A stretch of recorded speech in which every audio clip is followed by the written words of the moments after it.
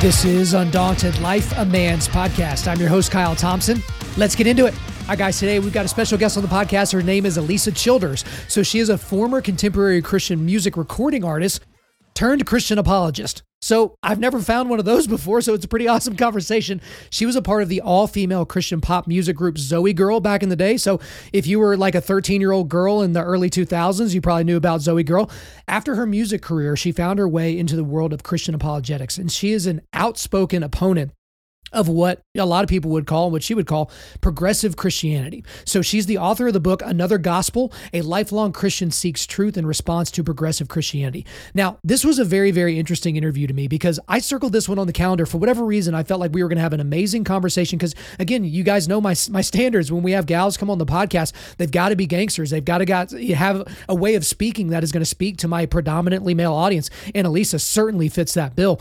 But if you saw the notes for my interview versus what we actually ended up talking about, you would know that the interview went well because we kept running into subject matters. I was like, no, we've got to talk about this more. We've got to take this to bedrock. We got to keep going. I really, really enjoyed my time with her. We're going to have her on again later on this year to talk some more about some other books and some other things that she has going on. But this is a great one for you guys for today. So without further ado, let's get into it. ALISA Childers, welcome to Undaunted Life, a Man's Podcast. Great to be with you. Well, I was just telling you off air, I've been looking forward to this one for a while now because here's the thing.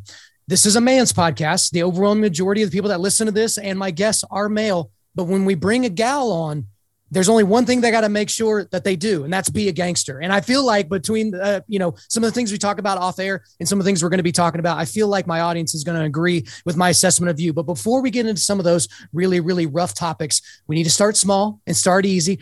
Give us a little bit of information on your upbringing, on your childhood, just kind of establish the foundation for ALISA. Well, thank you. It's an honor to join the boys club for a little while here. That's right. I'll do my best. So my background, I grew up in Los Angeles, California. I've been a Christian my whole life.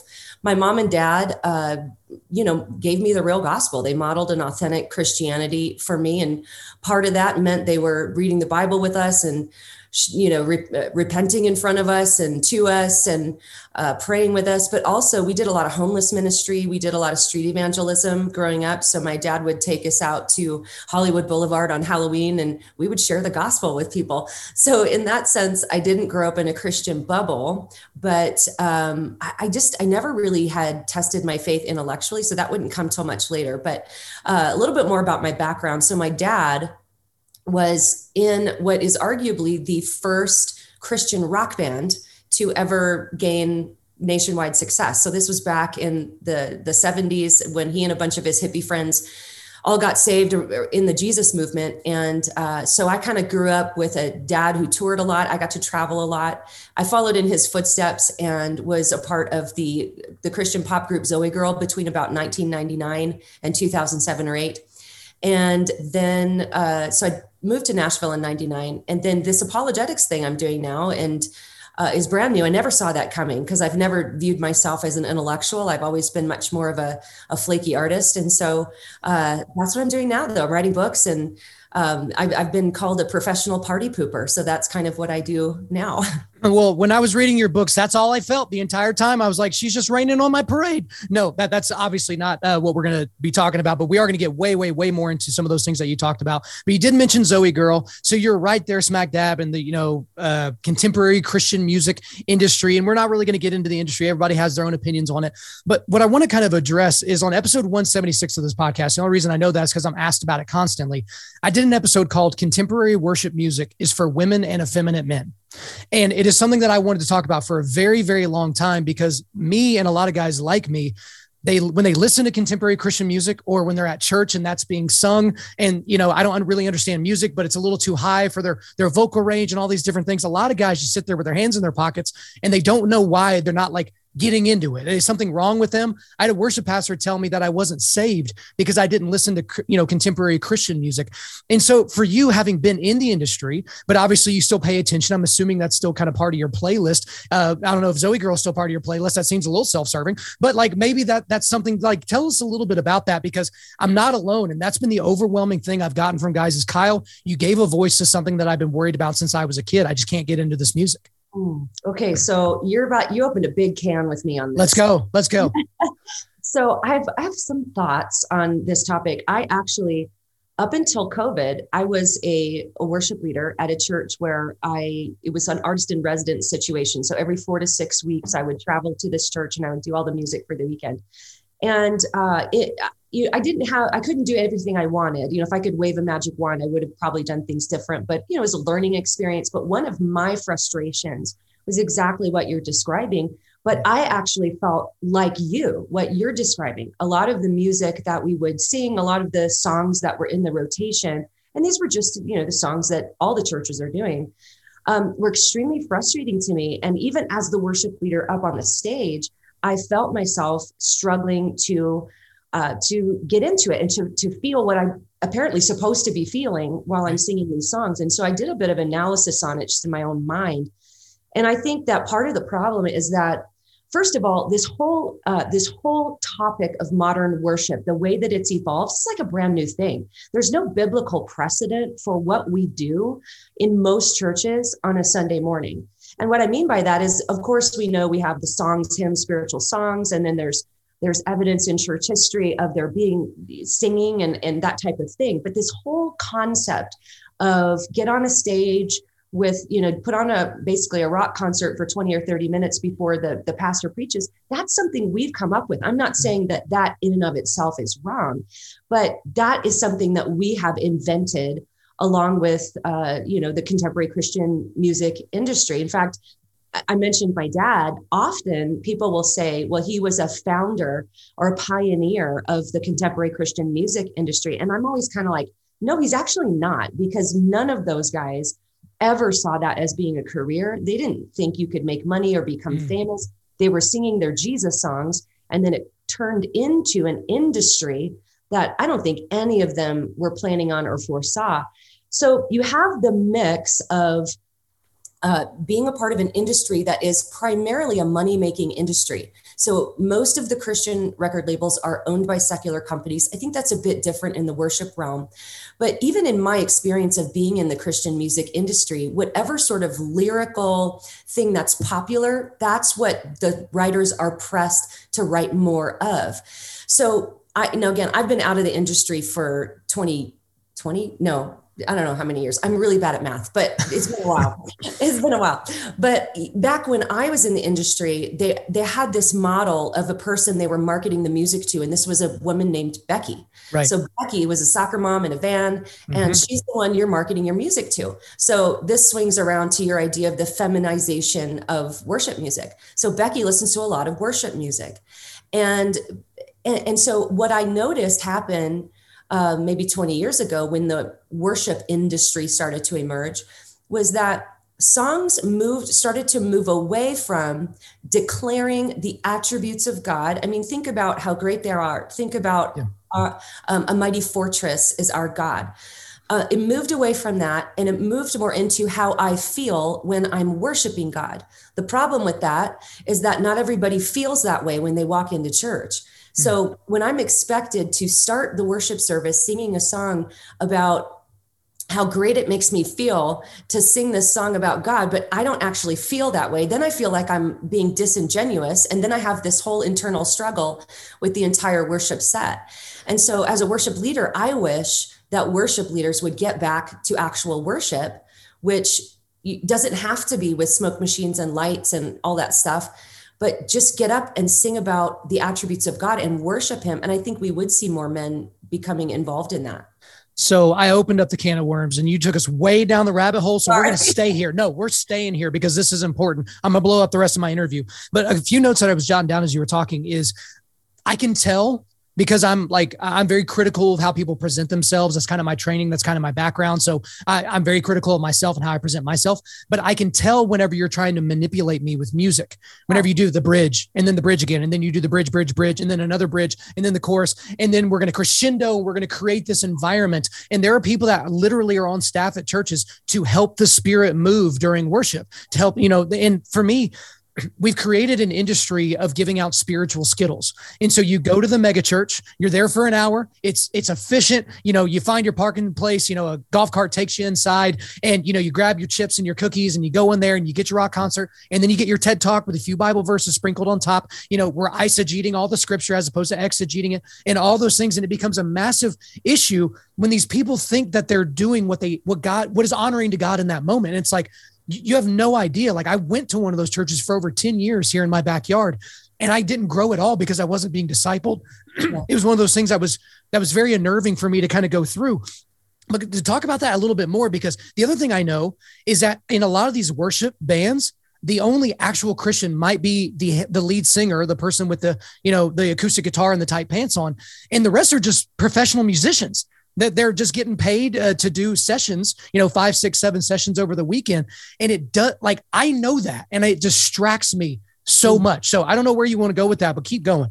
So yeah, so what you're describing with the bridge and the chorus and then another bridge, I've done that. I just have to admit, I have done that. And part of the problem that I experienced as a worship leader is that when you step into that role, you're kind of becoming part of a machine that's already well oiled and kind of going down the road.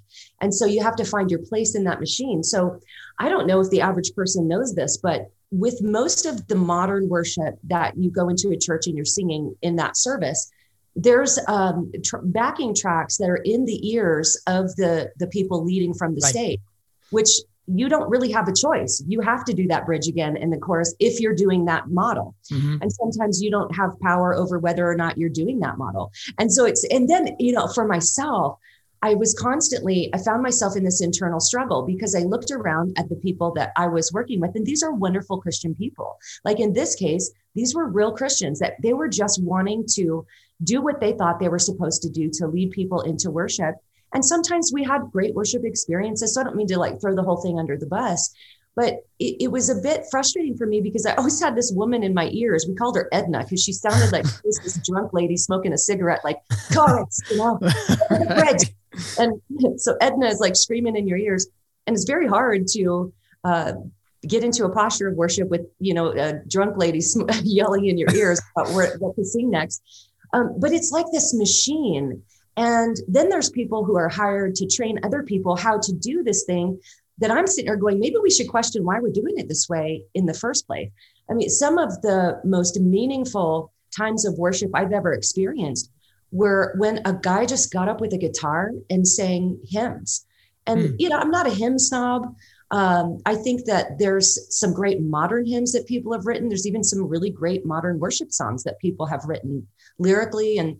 But I'm like you, when I feel like I'm being manipulated, it's such a turnoff. And then what happens is, because I want to do the right thing, I have this internal struggle. And then I spend the rest of the worship time fighting with myself inside, trying to be cooperative with what they're doing, but also not wanting to compromise what really feels wrong.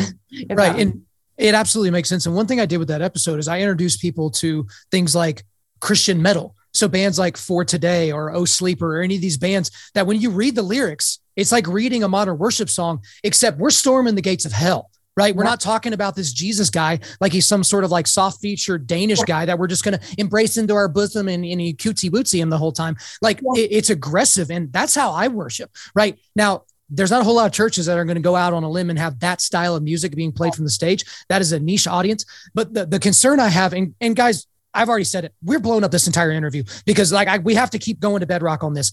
I feel like we're worshiping worship, right? Yes, because when you hear people talk about, hey, are you an Elevation person? Or are you a Bethel person? Or are you still a Hillsong person? And I think they're not even calling themselves Hillsong United. They're just Hill or Hillsong or something. And it's like, I've heard people and I've heard myself say it, if I'm being honest, man, I really like that church, but I just couldn't get into the music, right? When it's like, church is not about you. The Bible's not about you. The worship set shouldn't be about you and your preferences. But at the same time, I think this back ends to modern church being very, very repulsive of men. When men show up at these churches, the church staff is shocked when men don't volunteer and, men aren't there, but their wives and kids are, and they're off playing golf or at the shooting range or getting ready for a fantasy football draft or anything like that. But it's like when the church keeps communicating to a man, this isn't for you.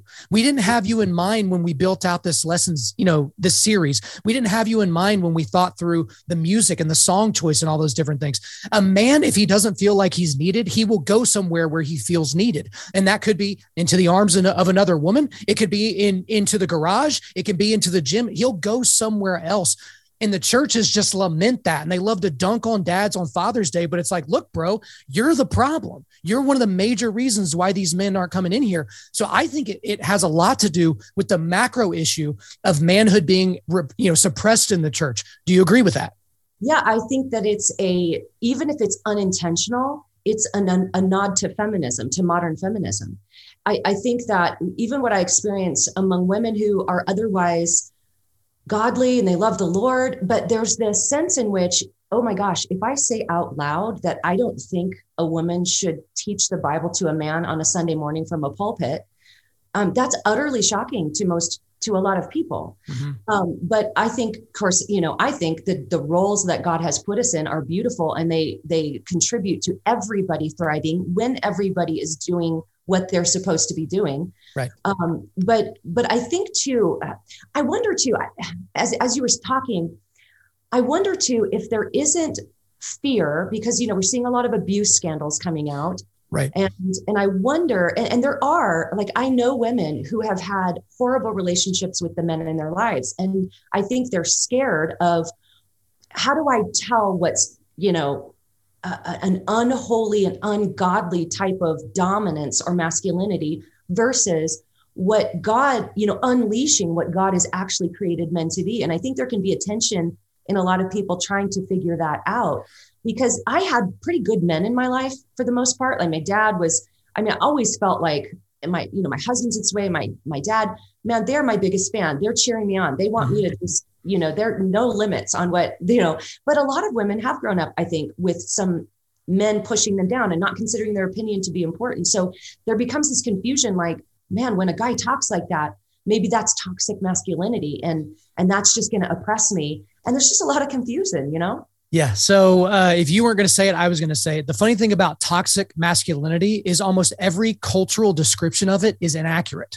right? Because they're saying, a man opening the door for a woman, that's toxic somehow. A man telling somebody else, hey, can you watch your mouth? There's a bunch of women in here. Like that's old fashioned. I remember I used to work in New York City, and people ask me, Kyle, why don't you cuss? Like, I've never heard you cuss. I was like, well, just because it's like, is that the only word you have available in your brain and it comes out of your face? It just seems really, really uncouth. Like, why would you do that? And they're like, oh, are you one of those guys that would like tell guys to chill out with their mouth if they're around women? It's like, yeah. And they looked at me like I had a boob on the top of my head. They're just like, what in the world? Like, are you kidding me? It's so old fashioned, but I love it. I love it though. When men do that. I was taking my class to get my carry permit.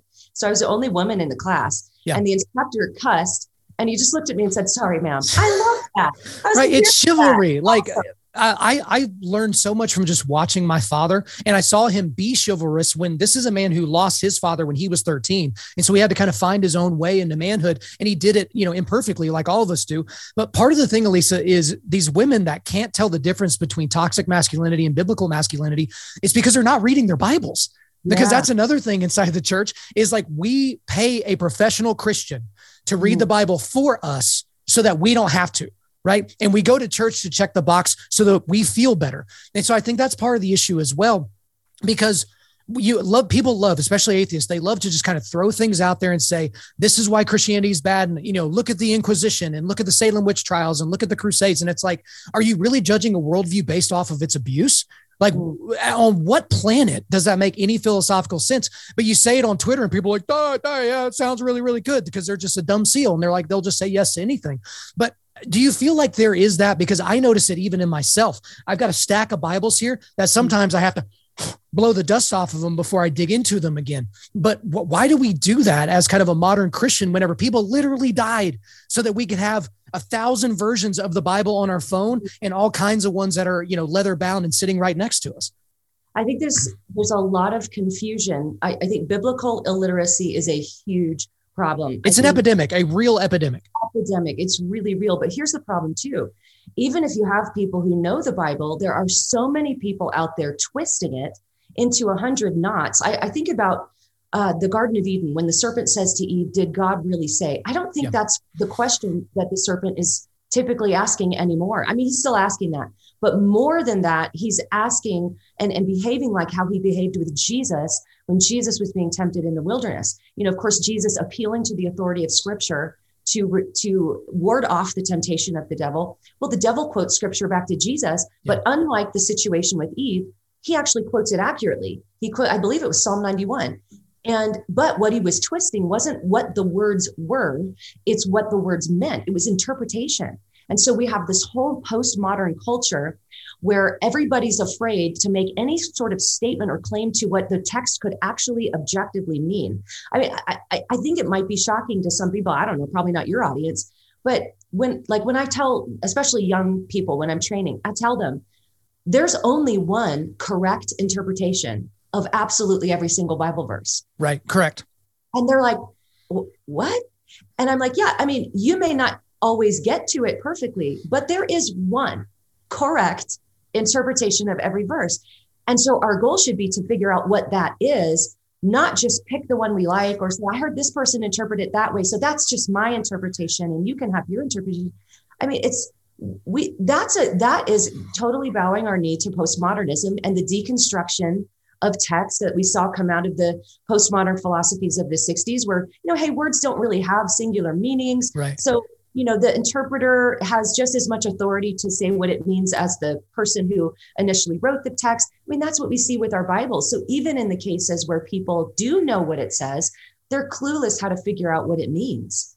I agree with that. And also, we love bumper sticker scripture. We love coffee mug scripture. We like things that we can fit on a t-shirt. And the problem is when you read the story of David and Goliath and think that you're David, right? And Matt Chandler pointed that out a long time when he basically went to Stephen Furtick's church and just took a dump on him. Sorry, that's a little rude, but yeah, again, I apologize, madam, for saying something that was so uncouth there. But that is a real thing that people, they think that the one snippet of the scripture was meant specifically for them, when in actuality, that scripture might be meant for a specific people group at a specific time in history within the context of a larger story. And I don't mean the super hyperlinked, Bible where this refers to this and this refers to that necessarily. I just mean maybe the entire chapter. You're pulling out one verse, but maybe you should read the entire chapter to have any idea what Paul is actually trying to communicate to you. But I swear to goodness, we have to get to your book because I thought it was fantastic. So I am going on all my diatribes, but we do have to talk about this book. Thank you so much for shooting my way. It's called Another Gospel: A Lifelong Christian Seeks Truth in Response to Progressive Christianity. So we're going to pop into and out of this, obviously, because I've already messed up my entire interview. But from the very, very beginning, there was a quote very early in your book. It said, "Today, many of the most popular Christian authors, bloggers, and speakers are progressive. Entire denominations are now filled with those who identify as such. Yet many other Christians sit in the pews every Sunday completely unaware that their church has adopted progressive ideology." Now, I said this to John Cooper, who's a mutual friend of ours. The fight used to be, ALISA, between atheists and Christians. That was the fight, right? How are we going to prove this? And, are we going to have to use the cosmological argument, or are we going to have to use experience, or are we have to deal with the problem of evil? That's not the fight anymore. The fight is now biblical Christianity versus progressive Christianity, because you can't fight on a divided front. So I can't co-sign what these progressive Christians are saying and then take that into an argument or a debate with somebody who doesn't believe in the, spaghetti monster in the sky, as they would call it. Do you agree with that? Because I know some people get a little bit, they're like, oh, we shouldn't be disputatious and we should love our brothers and we should avoid the schism that Satan's creating. But we can't effectively evangelize, in my opinion, until we get people on the other side of this progressive ideology, no? Oh, don't get me started on. I just got you started. You have to go now. We're in it now. Cans.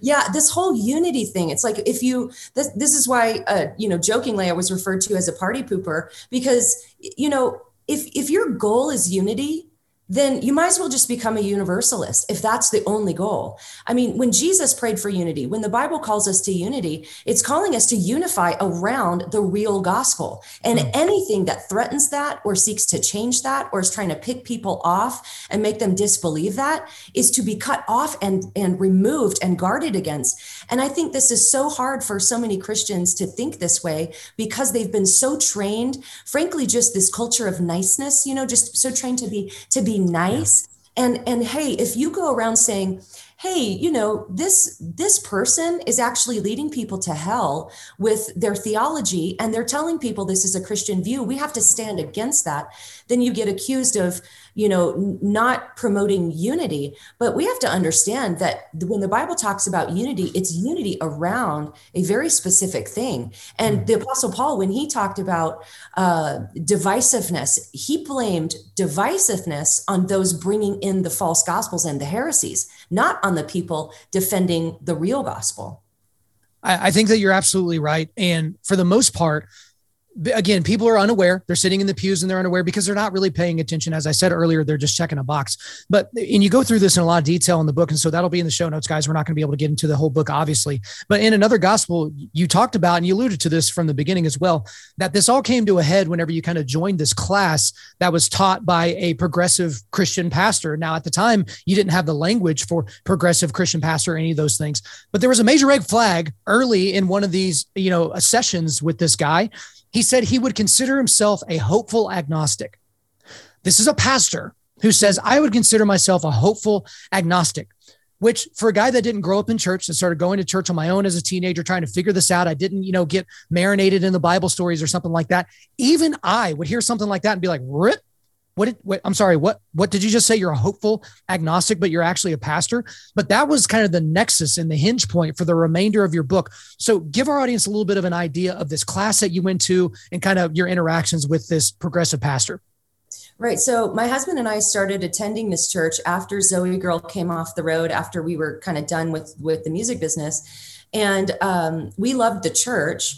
And so the pastor invited me to be a part of this class. And in that first class, he said, I'm a hopeful agnostic. Well, of course, as you can imagine, this red flag goes up. But, this was right at the height and the full blossoming of the emergent movement. So you had people like Brian McLaren and everybody was sort of thinking. And I knew that, of course, I had a red flag. I was not theologically sophisticated then. I was biblically literate. I'd read the Bible and studied the Bible my whole life.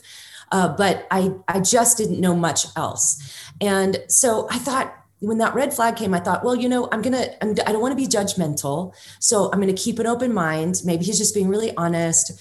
But essentially what the class was a tearing down and a deconstructing of all of the precious beliefs that I had held about Jesus and God, and especially the Bible. The Bible was under attack more than anything else in this class. And so it was much like what you would imagine going off to a secular or even a Christian these days, university, and having your faith deconstructed by professors. That's kind of what it was like, although I had let my guard down because this was a church. I would have had my guard up had it been a college or something, but my guard was down because I thought this pastor and I were on the same page.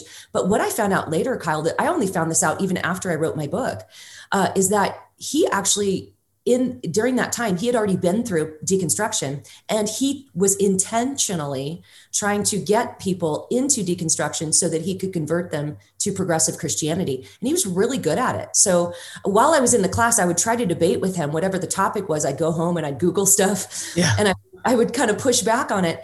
But there came a point in time when they invited the spouses to come to the class. Now, by this point, my husband was used to me coming home saying, oh my gosh, you won't believe what they talked about this week.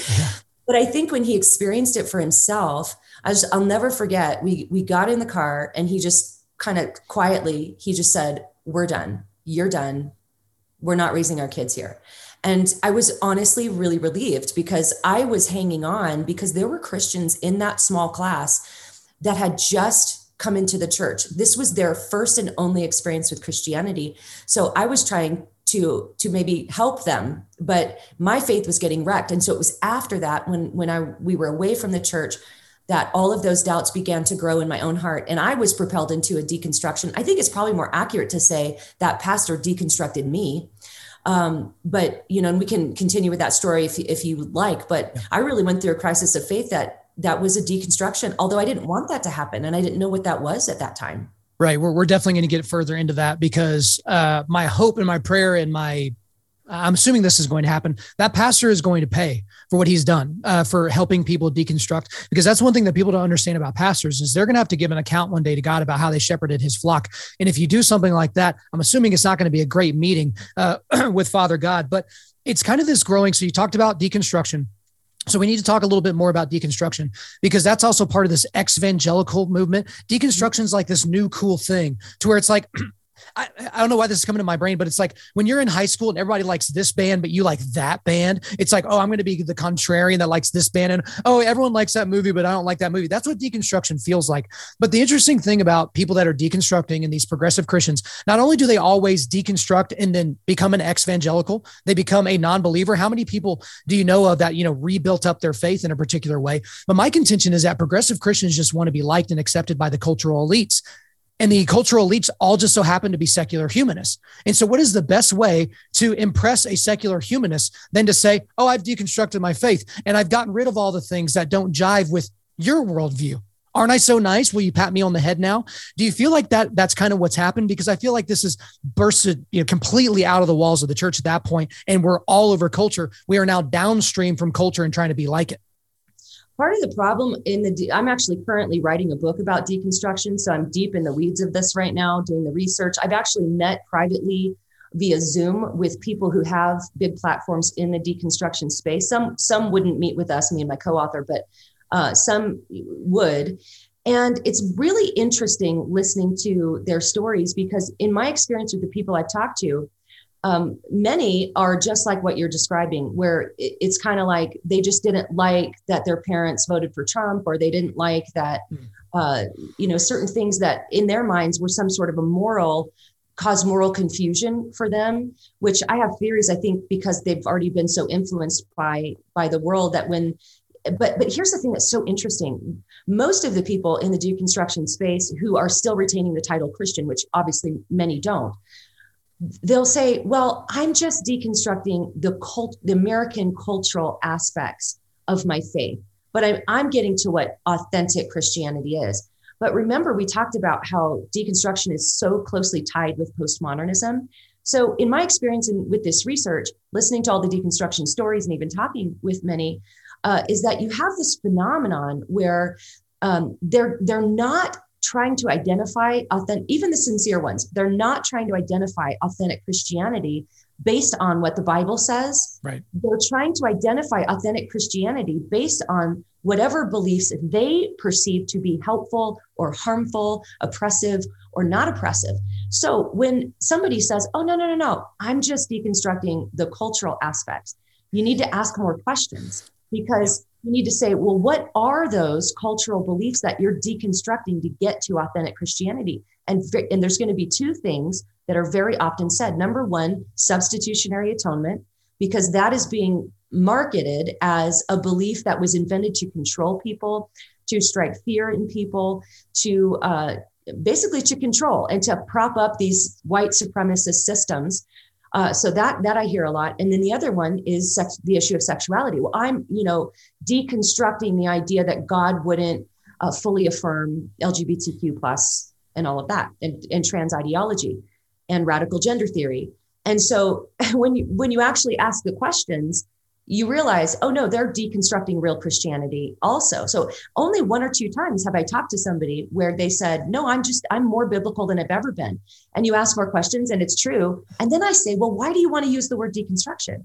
And they'll fight for the word a little bit. And then in a couple of cases, they were like, you know what? I don't know why I'm using that word. Maybe I should just call this, sanctification or engaging with my doubts or reforming my faith to make it line up with scripture. So it's this beast of a word that everybody wants to define in 100 different ways. And everybody, for some reason that I am still trying to figure out, wants to turn it into this positive thing. Well, I think maybe you nailed it on the head. They want to be accepted amongst cultural elites, like the secular elites, because it's what I've observed, Kyle, that tends to happen when a quote unquote evangelical thought leader comes out, Roe v. Wade gets overturned, and you'd think we'd be celebrating in the streets, but you have evangelical elites going, oh no, I've fought for this my whole life, but wah, wah, wah, I'm not so sure this is great now because, now there's all this confidence. There's so much, nuance. And listen, I'm all for nuance, real nuance, to make things clear. But when a lot of elites say we want to nuance something, what I think they actually mean is obfuscation. They want to make it unclear. They want to muddy it so that it can just kind of mean everything. Right. But that's postmodernism. And I think what I've noticed is when an elite does that, they get a big write-up in the New York Times, or they get a big write-up in some, what they perceive to be this institution that's credible in their eyes. And they get their, well, like our friend John Cooper says, they get their woke cookies. Yeah. Well, the funny thing about the word nuance is that's a word that dumb people use to sound smart. It's like, oh, this is a nuanced issue. It's like, is it though? Because that's one thing that I did after the leak came out about the Roe v. Wade decision. I basically, bided my time and spent about a week to 10 days kind of absorbing everything. And the one thing that I noticed about a lot of these woke evangelicals or these woke Christians, they got real quiet all of a sudden.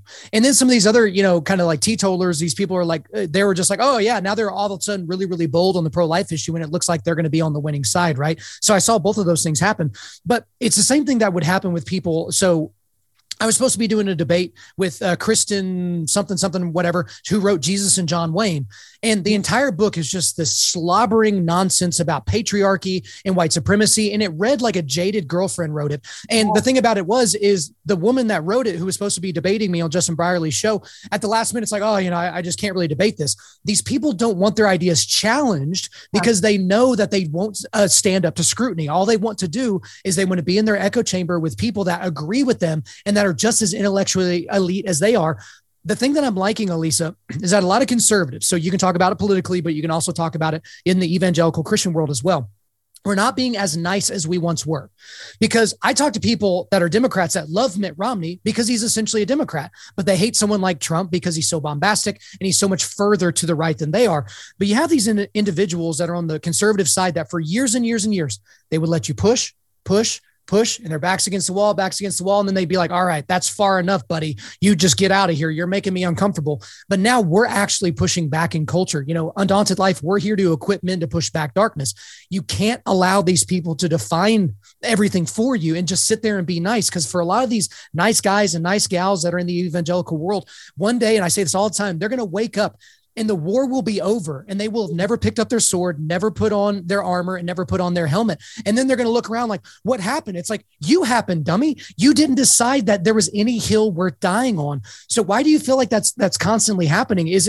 Can we just wrap it up in Marxian postmodernism or something like that? Or does it go deeper? I've watched church after church go from conservative to progressive. And the main reason that it does that is the mushy middle. It's all the people that actually don't really agree with these new ideologies that are coming in, but they want to be nice. They don't say anything. They don't want to confront anyone. People don't want to make difficult choices in maybe they need to make a decision to fire a pastor. I've seen even people you would think would be like, we got to get on this and take care of this problem. They kowtow to it because they don't want to be perceived as judgmental, maybe, or they don't want to do anything rash. And I sort of, in a sense, I get that tension. We don't want to just be reactionary. We don't want to just go fire some guy after he says one dumb thing. But there has to be, this is what I tell people, you have to speak up. The things that I'm saying should not be controversial. I'm not saying anything controversial. The new ideologies that are coming in are making those things controversial. But 20 years ago, nothing I said would have been controversial among Christians. Mm-hmm. So I'm not going to change the message because now all of a sudden it's unpopular and it's stunning to me how people like maybe me, I'm literally just saying what we've always been saying about what the Bible says and what the gospel is, are being painted as the people who are bringing controversy. I'm not bringing any controversy. I'm just not buying into these new things you're trying to bring into the church. But I honestly think the biggest problem is that mushy middle. It's the moderate people in the middle that actually don't agree, but they don't want to say anything about it because they don't want to cause trouble or make waves. And I've watched churches get swallowed up by progressivism mainly because of that large group that doesn't really agree with it, but they don't say anything. And people are fearful of being shouted down in public about people sending them a bunch of nasty messages online. Maybe they're a business owner and they don't want their business to get a bunch of 1-star reviews or get turned into the local business board or something like that, because that's what these people will do. But what you have to understand is that is a very, very loud minority of people doing those things. And if you just batten down the hatchets and ignore all that for a week or two, anytime this comes your way, and just rest in the fact that you're on the right side of the issue. So that's why I talk about the abortion issue so much, is because there's so many Christians that are just so unwilling to actually take their ideologies to bedrock. I've talked about this before on the show, but one of my best friends that goes to church with me, and this was before, he kind of changed his mind in due in large part to a lot of things that I talk about on my show, but his entire pro-life ideology fell apart whenever you asked him about rape and incest. And so you would ask him, it's like, hey, are you pro-life? He's like, yeah, pro-life all the way, my friend. And what if the woman's raped by her uncle?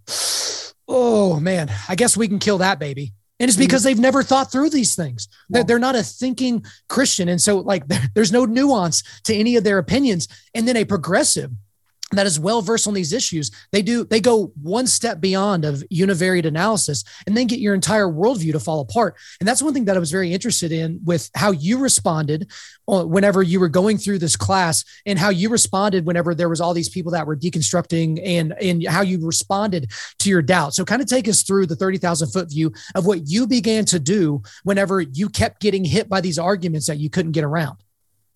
So, yeah. So when I was going through maybe the darkest part of that point was I had a baby. Well, she was kind of heading more toward hot toddlerhood now, and I was pregnant with my son, my second. And so it was a really weird time in my life, kind of first time mom and isolated away from people anyway. So it was very lonely. And so I would search online to try to find articles about this progressive Christianity. Of course, I didn't know that word yet. I don't think that phrase progressive Christianity was very big yet. It was more like the emergent church. And so I'd be looking for anyone who might be analyzing the movement, because it was all my friends were falling for all this stuff and deconstructing out of their faith.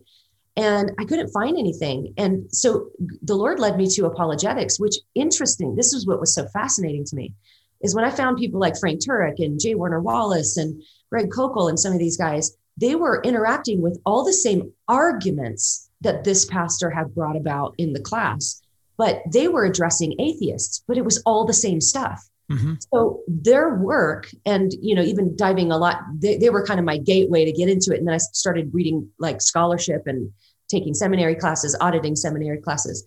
But the deep dive that I did, I was just so hungry for truth. I needed to know that somebody could answer this pastor, because this is how naive I was. I was raised, I love that I was raised this way, because it's given me a perspective, a broader perspective on the church. But I was raised in a bit more of the kind of charismatic, not the super wacky charismatic, like not hyper, but I didn't know what hermeneutics was until I was an adult. I never heard that word. So I realize now, looking back, the way I interpreted the Bible was it was kind of subjective at times. Like I would pick out an Old Testament battle, and be like, okay, I'm going to be David, and this is how the Lord's going to answer my spiritual battle or something. So, even despite that, because I knew the word and because I really was hungry for the word my whole life, when the pastor would take things out of context or even misquote verses, that's when I felt like, okay, I'm on the same level here, because I know that he's actually taking that. So that made me question all the other things he was saying about church history and about science and about all this other stuff, which made me kind of dig into all those other arguments. So for me, it was very holistic and kind of grassroots, where it was just like, whatever question I have right now, I need to pursue that. That would open up a can of 10 more questions. And so I just tried to not get overwhelmed, but address each question as it came.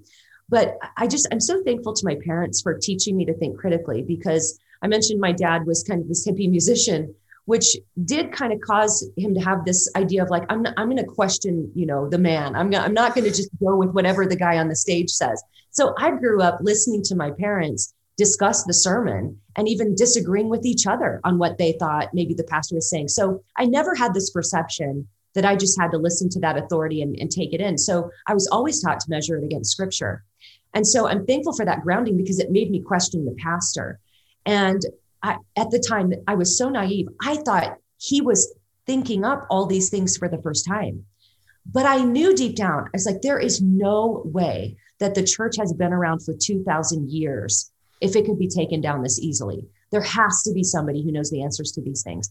And so I'm so thankful for the faithfulness of God to lead me into that deep study of apologetics and theology and hermeneutics and church history and all the things. But this was over the course of several years. Mm-hmm. So it was 5, 6, I think maybe even 7 years of this deep study to become settled in my own faith. But I'm thankful that he shepherded me through that.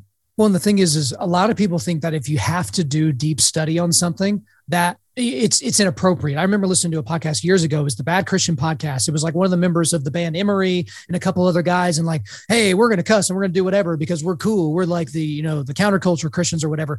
But I remember this one quote that one of the guys on the show, I can't remember which one, said. He's like, if something has to have deep level apologetics, then it's probably not true. It's like, if you have to constantly, work through your arguments, and if you have to constantly read and study and all these things, then the core of the message is not easy enough to be understood. And I remember thinking to myself, what is this person talking about? This person's that's supposedly, a Christian and all these different things. And I was going to ask you about this later, but I guess that kind of goes to this point. There's an issue that I have with folks that are kind of in the Reformed Calvinist camp, which I lean more towards that side of things, because these people seemingly want to argue to death about the most obscure things, and they can't seem to present the gospel in one sentence, right? That they can't in one sentence tell somebody how that they can be saved. And it causes people, even Christians, to be very worried about their own salvation. The more that I've studied Calvinism and gone into those ideologies, and I've argued this with John Cooper, I haven't had more attacks on my personal faith than in those moments. It's like, man, am I actually saved? Is my fruit tasty enough? Like, for all these things that are happening? I talked to this one guy, and he's a Reformed guy, and I'm talking to him later on the show, so I won't use him by name. But I told him that. I was like, I don't think a Calvinist can tell me in one sentence how to be saved. And this dude literally launched into a 10-minute explanation of Reformed Calvinist systematic theology. And I'm just sitting there taking it, and I'm like, you're proving my point. Every single time you give me another sentence, you're proving my point. And so the thing about the Calvinism and all that is, like, what did Christians do for the first 1,500 years of Christianity before John Calvin was born? It started like thinking things up. But the thing is if I'm asking these questions and I'm marinated in it all day, what about the guy that is doing good to get to church 2 or 3 times a week and doing his best to kind of lead his family? That's kind of where I have this inner dissonance on, yeah, let's go deep. Let's figure out all the hermeneutics and theology and all that. But at the same time, we're making it so unbelievably complicated that it's almost unattainable. That is so interesting that you would actually bring up Bad Christian Podcast and the Reformed thing, because I actually went on the Bad Christian Podcast. I think it was in 2017. It was the first sort of publicly, it wasn't hostile, because I talked with Joey. He was really nice, but it was definite disagreement. Yeah. And one of the things he asked me was about that.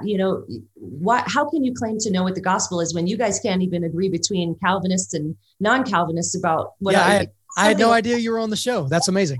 Yeah, it was a good conversation, I thought. But so what's interesting, it's funny that that's your experience, because I'm not Reformed, but everybody thinks I am. So that's like one of the number one questions that I get, because I really defend penal substitutionary atonement, which is not one of the points of TULIP, by the way, everybody. That's just like a Christian approach to the atonement. But I get that question a lot, but mostly the Reformed people are like cool with me. I think they're like, we kind of like her.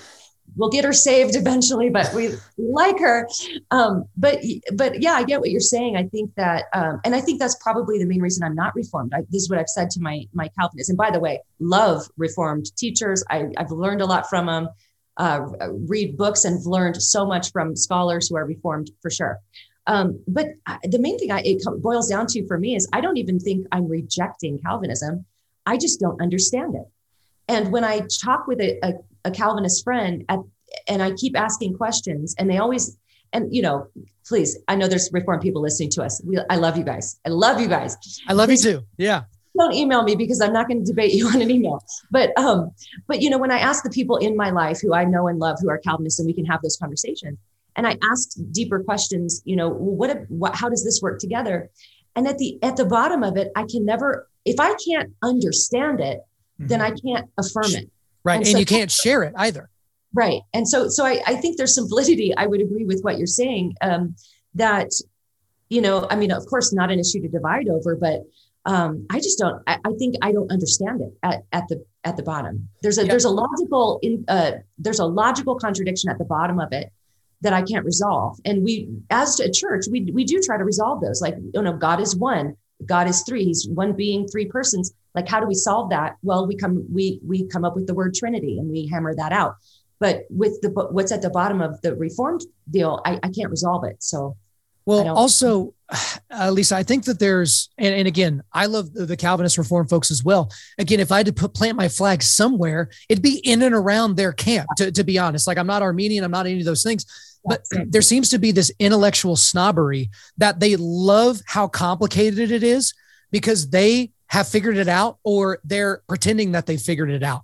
And so they look at a guy like me that, I don't have enough intellectual power to, lightly toast a piece of bread. I get it. Like, I just wasn't gifted in that way. Like, I'm not smart. I just talk good. Right. But it's just kind of one of those things that's interesting to me that I ask these Calvinist folks and these Reformed folks, I'm like, why, if there is election, then why do you have Calvinist missionaries? Explain that to me. And I know there's an answer, but they can't do it in a cogent way that helps me understand how I can apply it. Because that's one thing that we do here with our show is like, it's great to have all this, exegetical, deep theological knowledge, but how do you apply it at the school board meeting? Like, how do you apply it in your home when your kid says, hey, daddy, my teacher says that, since I like, girl things sometimes that I might actually be a girl. Is that a real thing? How do we apply it? And it's like, if I can't understand the main point, then I certainly don't know how to apply it to a real world situation. But we're going to get off that before, Calvinists, because again, they love arguing and drinking their IPA. So I don't want them throwing stuff at me whenever they see me, at their cigar shop or something like that. I do want to talk about one more thing from your book before we kind of bounce out of it. And again, guys, Another Gospel, it's a fantastic book because you go into so much detail on all those different questions about why you started reading the early church fathers and why you gave this much attention to this thing or that thing. But this was kind of one of the main points here because I think it really speaks to our time right now. It's this quote. However, with their denial of the atoning work of Jesus on the cross, many progressive Christians take it one step further. Jesus is no longer our savior, but an example of how we can do good works in the world and forgive others. That has become the highest virtue, and all other true claims or truth claims are judged by it. Thus, the progressive gospel is Jesus plus social justice. That's where we're at right now, because the Christians that felt bullied into posting a black square after, George Floyd died in police custody a couple of years ago, and they were doing it because we wanted to be nice and we wanted to be inclusive and we didn't want people to think we were racist. And the only way to signal that apparently is by posting a black square on Instagram and those types of things. But yes, we have added to the gospel that it's not just Jesus anymore. It's Jesus plus do these things that happen to align with a very particular secular worldview. Am I crazy? No, I think you're right. And that was an interesting social test of where people were at, because I think even more than anything, people were doing that because it was really just, I don't know how to articulate this. I don't even think for most people it was to be inclusive or to be, loving or anything. I think it was just, I don't want to be marked as the person who didn't do it. Mm-hmm. And I think that's a really bad way to make decisions. That's a terrible way to decide what you're going to post on social media or not post on social media. But with cancel culture and everything we see in Twitter, I got off Twitter. It's too toxic for me. I just can't with Twitter. And because I constantly, every time I opened my Twitter, I felt pressured to signal something that, okay, today I'm on board with the mob, so I got to say this or I got to say that. I don't need that in my life. And so, no, you're not crazy. I think what that demonstrated, and really since 2020 and COVID and everything, I think it shined a big light on where everybody's hearts were at. And a lot of that was hard to navigate. That was really tough to navigate, but it's interesting that I traveled all through COVID speaking and things. And so I don't know if it was just maybe the churches that were trying to stay open during COVID that would have me in, but I experienced like the Church of Jesus Christ thriving all over the country and being very unified on things. And So I think in many ways it unified the church, not just COVID, but all the things that were going on in that time. And then this confrontation with the critical social justice ideologies that were coming in. Yeah, it's fascinating to me how that divided the church. Well, and it's continuing to divide the church. It's dividing denominations, and you have people that are, the SBC, they're trying to decide whether they're going to do this or do that, but it is splitting churches as well. Because, I was talking to a pastor here recently, and he said he got back-to-back emails, literal back-to-back emails. One was, hey man, you don't talk about race enough in your church, so I'm leaving. The very next email, hey, you talk about race way too often, and for that, I'm leaving. And so it's put a lot of pastors in a really, really tough spot because, again, the church has accepted its position as being downstream of culture, or they've gone to the other extreme, this theonomy type of extreme, which is hard for people to really look at as well. So I feel like that puts a bow on another gospel. So guys, again, that is in the show notes, but I think that this all dovetails into the book that you have coming out later this year. I believe it's on October the 18th. So it's called Live Your Truth and Other Lies, Exposing Popular Deceptions That Make Us Anxious, Exhausted, and Self-Obsessed. Now I'm going to be real honest with you, ALISA.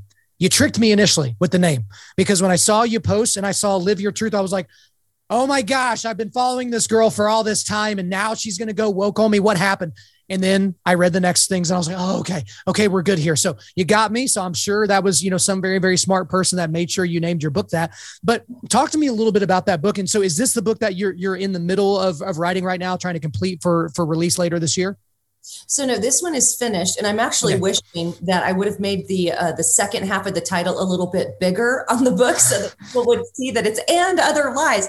Although I wonder though if there might not be some advantage to people saying, "Oh, live your truth. I'm going to get this." Right. Book. Exactly. So no, this book is already written and completely finished, ready to come out, and I wanted to write it because with another gospel was much more of it's kind of a memoir meets theological treatise. So it's engaging with all of the pushback from progressive Christians and then helping give Christians language to refute those things and to interact with progressive Christianity.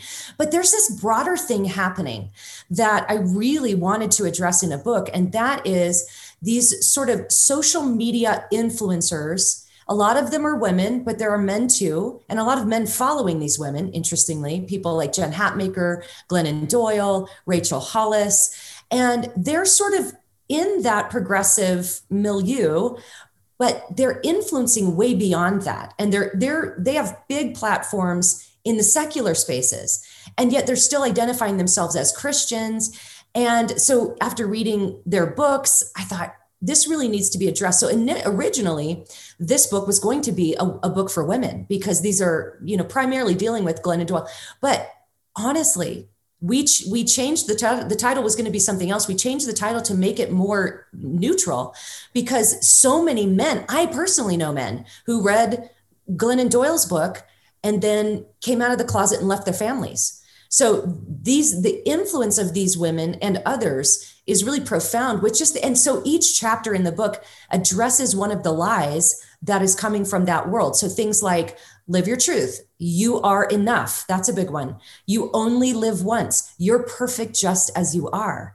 I'm trying to think, love means, I forget what the chapter's about, but it's like love means just accepting everyone. So it's these kind of big cultural slogans that are not just exclusive to progressive Christianity, but they're being filtered out into the church and into secular culture through progressive Christianity. So it's the book you'd want to give somebody who kind of follows Jen Hatmaker, but they're like, I don't agree with everything she says, but she's really funny and I like her and she gives good, cooking advice and she's really funny about her kids. Like, give them this book because I think that it's going to be It's not going to be persuasive for the person who's all in on that, but I think it's going to give Christians language to go, why is you aren't enough wrong? Why is that wrong? And there's a lot of humor in the book too. So I do a lot of storytelling and so hopefully it's engaging for people. Well, most of those things, I'm excited to read it and have you on to talk about it again later this year. But most of those things, again, it kind of goes back to bumper sticker Christianity. It's like, how can you disagree with live your truth? Because it sounds so cute.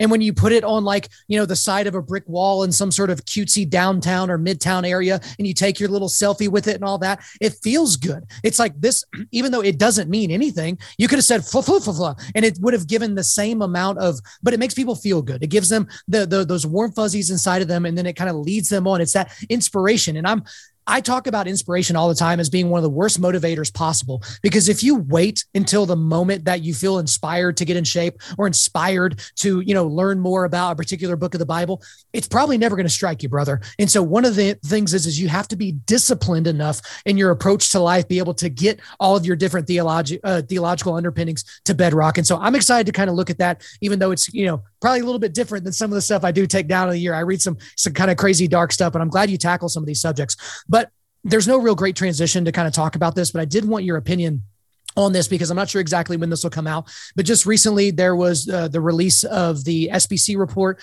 about the sexual abuse inside the SBC. Literally, ALISA, right before we hopped on this interview, I was watching a video on Victor Marx's Instagram of this pastor that had raped a 16-year-old girl for years, one of his congregants. And he was, this came out in the SBC report. And so he's up in front of his church and, asking for forgiveness and basically trying to grease the wheel so he could keep his job. Oops, the girl that he had been raping for all at that time went up on stage and snatched the microphone and talked. And I was so mad, ALISA, that I could spit nails. And the thing is we see a lot of this, unfortunately, these prominent pastors that fall into serious sexual sin. So you have Ravi Zacharias, all the stuff that came out after he passed away. You did a long, really well thought out YouTube video on that. Carl Lentz from Hillsong. And then you had Brian Houston basically hiding the sexual impropriety of his father. You have Bill Hybels. You have all these people, just pick one. And part of it for me is the good thing I think about it is for people that were worshiping at the altar of Carl Lentz aren't going to do that anymore, right? Mm-hmm. Maybe they're going to think twice about the next super cool dude, bro, who hangs out with KD and Justin Bieber and says, is there anything else there aside from the cool clothes and the funny glasses?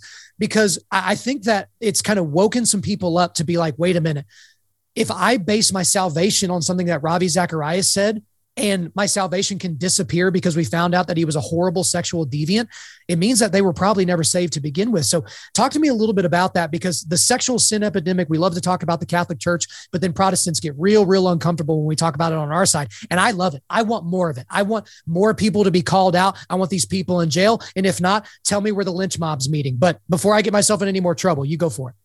Well, no, listen, I think that you need to take that message into the progressive world, because the perception in the progressive Christian world is that anybody who holds to conservative theology is just trying to cover all this stuff up, and we don't want anything exposed. But like you, I want it exposed.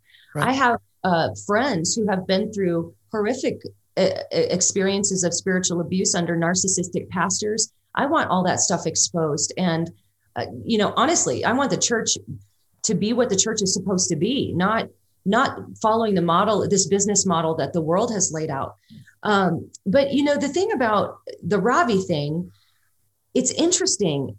That probably should have hit me harder personally than it did, because Ravi was the first apologist I ever heard. Mm-hmm. So when I was crying out to God in this dark place, I remember just saying, Lord, if you're real, if everything I've believed my whole life is actually true, please send somebody who can talk to me and give me some answers. Because at the time, Kyle, I didn't know anybody who could answer these questions that this pastor had. So I was in the car, and I talk about this in the book. I was wondering who it was. I wrote in the margins of the book, I wonder who it was that you were thinking about. That's interesting. It was Ravi. I didn't say his name in the book for the same reason Frank Turek took Ravi's introduction out of his book. And I like the way Frank said this. He said, I don't ever want one of Ravi's victims to have to read his name, at least in my work. So yeah. I just took it out because I didn't want someone to be tripped up by that. But I have addressed it publicly. So yeah, it was Ravi. So I hear this voice on the radio answering all the questions that this pastor had been asking almost in order. And so it was through Ravi, his radio program, that I discovered Southern Evangelical Seminary, which is pretty much where I planted roots from then on, discovering people like Frank Turek and J. Werner Wallace, and then the SES professors that were just so gracious to let this stay-at-home mom annoy them in the class discussion groups and ask all the questions. I had no idea how academia worked. Like I was calling professors by their first names. I didn't know how any of that worked. And I was just driving everybody crazy. But I think, ultimately they loved that. That's why they're there. They want to help people with their questions. But, when the Robbie thing happened, it was, I waited for the report because I wanted to be sure that the allegations were true. I don't think we should just believe everything everybody says. I think things need to be vetted. I get people say a lot of things about me every day that I know are not true. So it makes me kind of skeptical. And I think there's a healthy approach to that skepticism. But when the report came out, it was like, this happened. Like, this is irrefutable.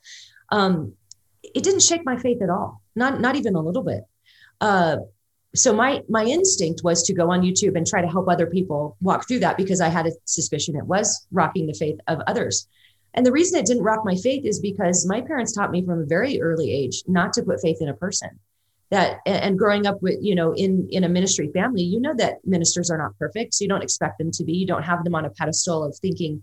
Now, obviously, I didn't foresee the horrific thing that was going on with Robbie. It was hard to believe, honestly, but, I didn't put my faith in Robbie. I never put my faith in Robbie. God certainly used his message to help me and to lead me to other folks that were reliable.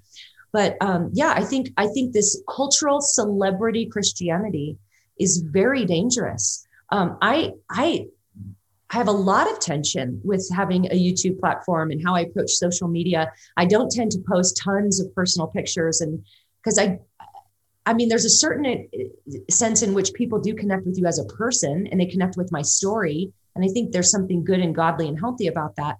But that can cross really easily over into just like, hey, I'm going to find the person that I'm just going to emulate them every day. And that can be really dangerous if that's not a person that's in your life, discipling you in real life, who knows your stuff, their stuff, and you're walking through it together, because the temptation to put people on that kind of a pedestal is really strong. And social media just fuels it. So like we were looking for a church about 4 years ago. And one of the first things I did was go to the main teaching pastor. I went to his Instagram, Twitter, and Facebook just to see what he's trying to build.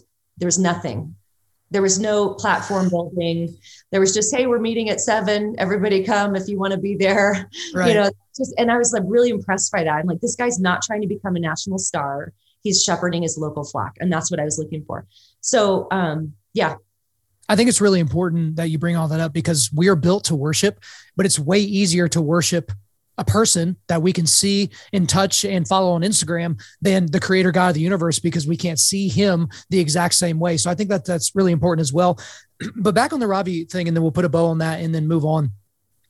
I think it's somewhat, I think we need to be cautious as Christians, canceling someone's entire catalog of theological work because of something they've done that was sinful. So I was talking about this with somebody, and they vehemently disagree with me, which is totally fine. But I was just like, I'm not going to stop saying origin, meaning, morality, destiny. I'm not going to stop walking through, worldviews using that framework. Now, for me, I will say an apologist taught me this: origin, meaning, morality, destiny, or those types of things, because again, just using the name becomes very problematic. And I'm so stupid. About 2 weeks before the report came out, I did an episode of my podcast called R.I.P. Ravi Zacharias. And here I am 2 weeks later, because I waited too long.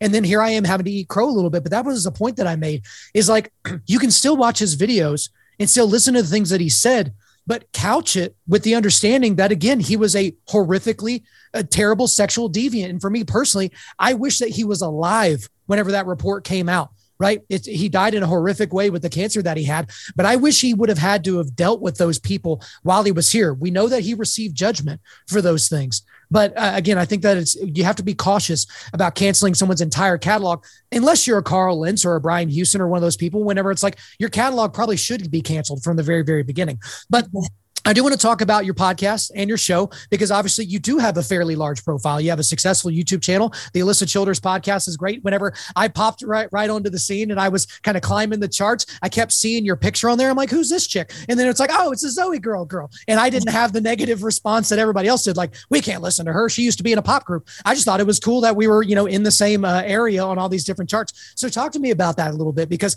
there are people that don't feel the need to have one of these channels or have one of those things, but there are a lot of people that are connecting with your message. Yeah. And I've been really thankful for that. And I'm also, I think there's a benefit to being underestimated. I've had people say, oh, what does she know? She's a ex-pop star or this or that. Right. And well, wasn't it the VeggieTales people that whatever dumb podcast they have? They're like, are we really going to listen to the Zoe girl? It's like, yeah, that's your analysis of her entire life, you loser. Like, well, anyway. What's hilarious about that is it's like, well, then do we pick Larry the Cucumber or Zoe girl? Like, take your pick, because right. I mean, if you're gonna take that line of argument, don't be Larry or Bob the Tomato or whichever one he was. I don't know, but yeah. So I think can be a benefit to being underestimated. I openly say, look, I have 0 college degrees. I have 0 credentials or authority to say anything I'm saying. So therefore, take what I'm saying and vet it. See if I'm telling the truth. Go look at the sources. Look at my sources, my primary sources. Am I telling the truth? You can agree with me or disagree with me. But I think that a lot of people have discovered my work because they're facing their boots on the ground in their churches. And they're seeing, it's interesting. A lot of progressives will say, oh, she doesn't understand progressive Christianity. That's kind of their main thing about me. And it's like, okay, that's fine. But I've got 80% of the people who are writing me emails saying what you've described is exactly what I'm facing in church. And so that's what I need to hear to know, okay, I'm on the right track. I am definitely describing what people are going through, and hopefully it is helping people. So, the journey for me was very difficult. It was very lonely. There wasn't, like I said, anybody sort of analyzing this movement as a whole when I was trying to figure it out. And so it's the greatest joy of my life when somebody says, I saw this happening in my church. I didn't know what it was. I had red flags, but I felt very confused. Then I read your book or I listened to a video, and then I had language and I understood what was happening to me. And that is just like the greatest joy, and it makes it worth it. And this is the thing too, you were talking earlier about, people saying nasty things on social media. I can tell you from experience, like, you will not die. I have a feeling you know this too. You will not die if somebody calls you stupid. You will not die. And people, this is the thing, Paul talked about spreading the fragrance of the knowledge of Christ. When you do that and you're doing it right, it's not going to hit anybody neutral. It's not going to hit anybody in the nuance zone or in the neutral zone. They're going to love it or they're going to hate it. And that's because the gospel has a smell. And Paul said, to those who are being saved, it's the fragrance of life, but to those who are perishing, it's death. So we need to speak the truth. And we need to, of course, in love and all of that, and persuasively and as winsomely as we can. But the fact of the matter is one of the questions I always get is, how do I make a case for biblical sexuality in a way that won't offend anyone? And my answer to that is, you cannot. You can't. Yeah. That is not a thing you can actually do. Now, you can do your best to try to not, be a bulldozer or a bull in a china shop with it. But ultimately, when you get to what it is, people are going to love it or they're going to hate it. And they're going to say nasty things about you if you're not saying what they like. But, like I said, you're not going to die. And those who are looking for truth are going to find it, and it's going to smell like life to them. That's what we want. Yeah. And we shouldn't be casting our pearls before swine. And I've told people this as well. If all the hate's coming on one of these things, I'm holding up a phone for those just listening to this. Guess what I can do, ALISA? I can set it down and not pick it up and not look at it. But I will tell you, for me personally, I'm so competitive and I'm so critical. Like, literally, if people had to hear my internal self-dialogue, they would be astonished at how, mad and angry I am at me all the time. But when you give me a 1-star rating because you don't like my intro, outro music of my podcast, or you think I talk too fast, or you think my face looks dumb, like, I will internalize that over the 100 last positive 5-star comments that I've gotten. So I do have to kind of check that a little bit. But again, it's like, whose am I? Mm-hmm. Do I belong to these people? Do I belong to these nerds that are spending their time on their day giving me a 1-star review because I said something that didn't jive with their personal worldview? Or am I owned by Christ? Is that the person that I'm serving? Am I serving the likes? Am I serving, the shares? Am I serving the 5-star reviews, or am I trying to serve Christ? So that's something that I always try to do as well. But ALISA, we've gone everywhere in this conversation, but I do like to kind of close out some of my interviews with a segment that I call, what would you say to someone that said? So I'm going to say, what would you say to someone that said? And then I'm going to fill in the blank with something. And regardless of what I say, you have 30 seconds maximum to respond to that. Okay. So this is lightning round. If you go past 30 seconds, I will make it awkward. So are you up for it? Sure. Okay, let's go. We'll ease into it as much as we can, but we got several. So here's the first one. Stopwatch? Yeah. Okay. Yeah. Are you going to set your own stopwatch? Yeah, I'm okay with that. All right, here we go. First one here. What would you say to someone that said, I hate contemporary Christian music? Okay. I mean, I don't know if I've got a response to that. I don't think I would try to convince them to like it or hate it. I don't follow contemporary Christian music personally, so I don't really know what's popular right now. And I might just say, that's fine. You don't have to like it. Yeah, you're into what you're into. All right, next one here. What would you say to someone that said, why would I listen to the Zoe Girl chick about apologetics? Well, I would just say you don't have to listen to the Zoe Girl chick. Go listen to Frank Turek, listen to J. Warner Wallace, listen to Kyle, listen to the Undaunted podcast, listen to Natasha Crane, Melissa Doherty. I just give them a list of resources. If you don't want to listen to me, you don't have to. So. I'm going to clip that out because in the same breath, you said J. Warner Wallace, Frank Turek, and me. So I think I'm Christian famous all of a sudden. Thank you for dubbing me Christian famous. I appreciate that. Let's keep going. What would you say to someone that said, pastors don't care about people, they care about money?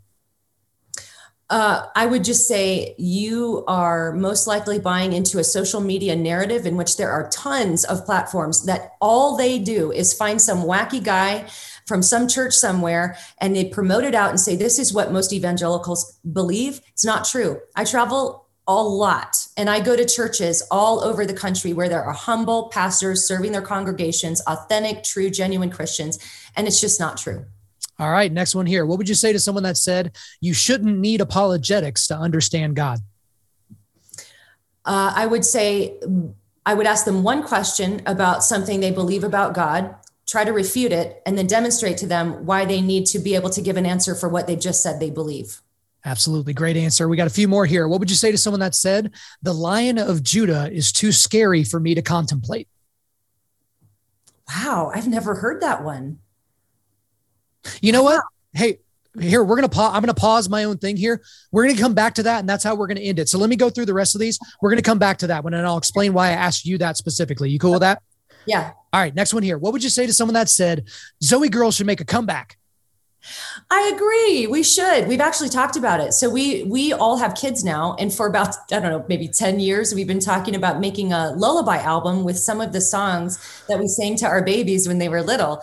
And we're just so busy. It never happens. Hey, but we can figure it out. I think the inner 12-year-old girl in me needs to make sure that happens. So we got a couple more here and then we'll end with the Lion of Judah stuff. What would you say to someone that said a loving God wouldn't allow bad things to happen to good people?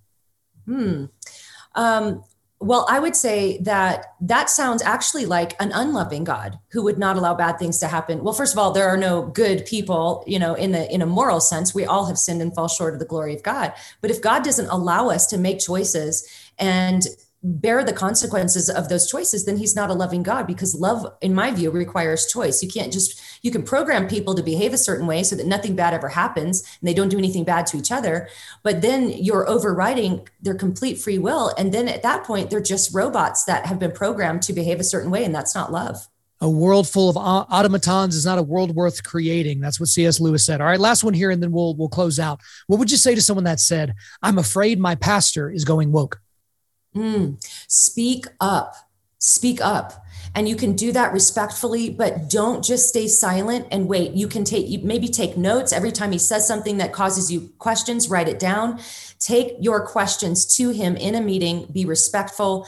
I tend to think sometimes these meetings don't go well, but do it anyway. Speak up. And then if there comes a point when it's not received and it's very clear that the church is going off the rails, leave.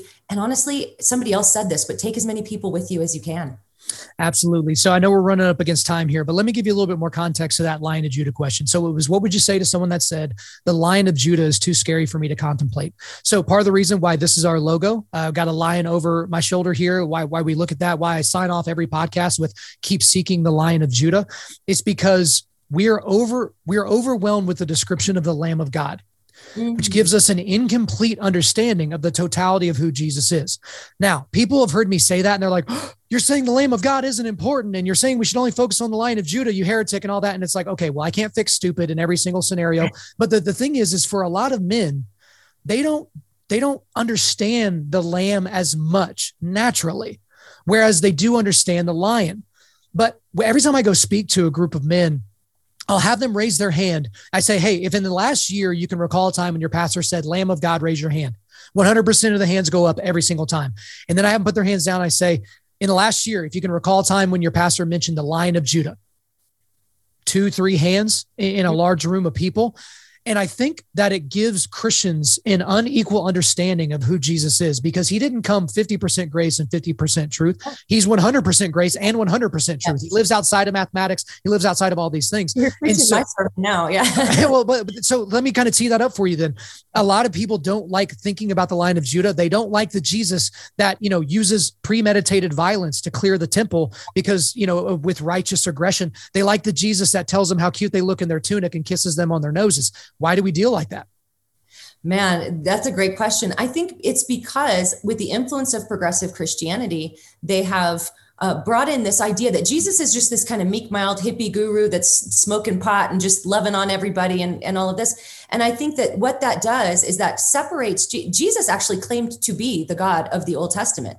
And the God of the Old Testament is the same one that commanded Israel to go in and wipe out the Canaanites because of their just profound wickedness that he gave them 400 years to repent for. So he's a God of judgment. Mm-hmm. Jesus is the judge. And so we like to just ignore and sweep under the rug the revelation Jesus who's coming back to make war with his enemies.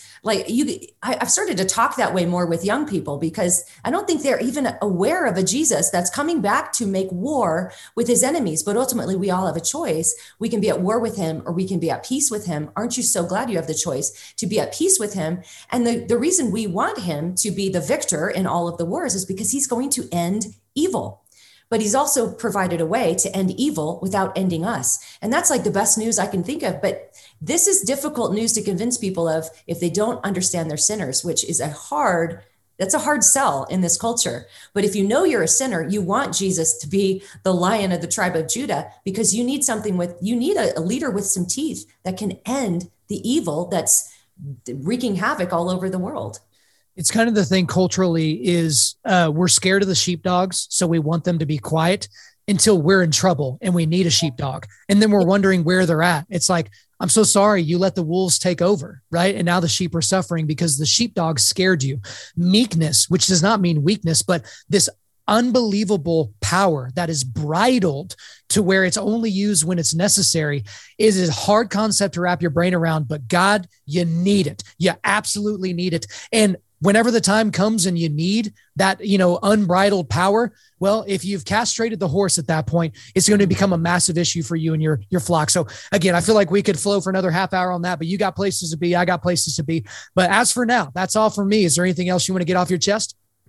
No, I love this. This was so fun. I really, really enjoyed it. I wish that you could debate Kristen Dumais. I'd really love to personally see that. So maybe you can keep pushing that. Hey, I keep picking fights. I keep, every time I'm on someone else's show, I mention her name and I want her to keep hearing it because she needs to have that ridiculous worldview destroyed. But I'm not holding my breath. I tried to get through the book and I will finish it. I was walking through it with a book club, but it was like somebody was asking me to read a book of fiction that I wasn't even interested in. It was just I couldn't even believe what I was reading. So I really hope that you get to debate her sometime. Well, and the thing is I'm a nice guy. I just have some pretty rough ginger edges. Like, it's okay. Like, I've said some things in this podcast you probably wouldn't repeat. It just kind of is what it is. But I kind of made a mistake where I read before I go to bed. I couldn't read that book before I would go to bed because I would be up for the next 2 hours, like basically screaming at the wall. But again, I'm trying to bring this thing to a close. Kyle, you can do it. ALISA Childers, thank you for coming on Undaunted Life, a Man's podcast. Thank you. I loved it.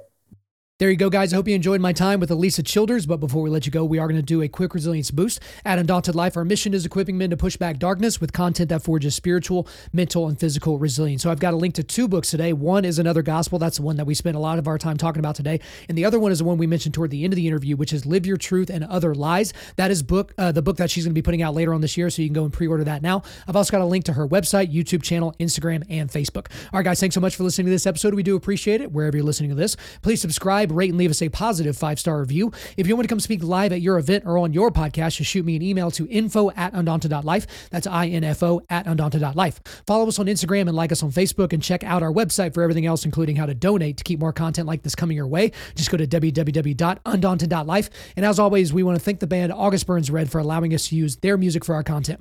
The music on this podcast is their song Cutting the Ties, which is off their 10th anniversary re-recording of their album Leveler. The links are in the description. I'm your host, Kyle Thompson. Remember, keep pushing back darkness, keep forging spiritual, mental, and physical resilience, keep seeking the Lion of Judah.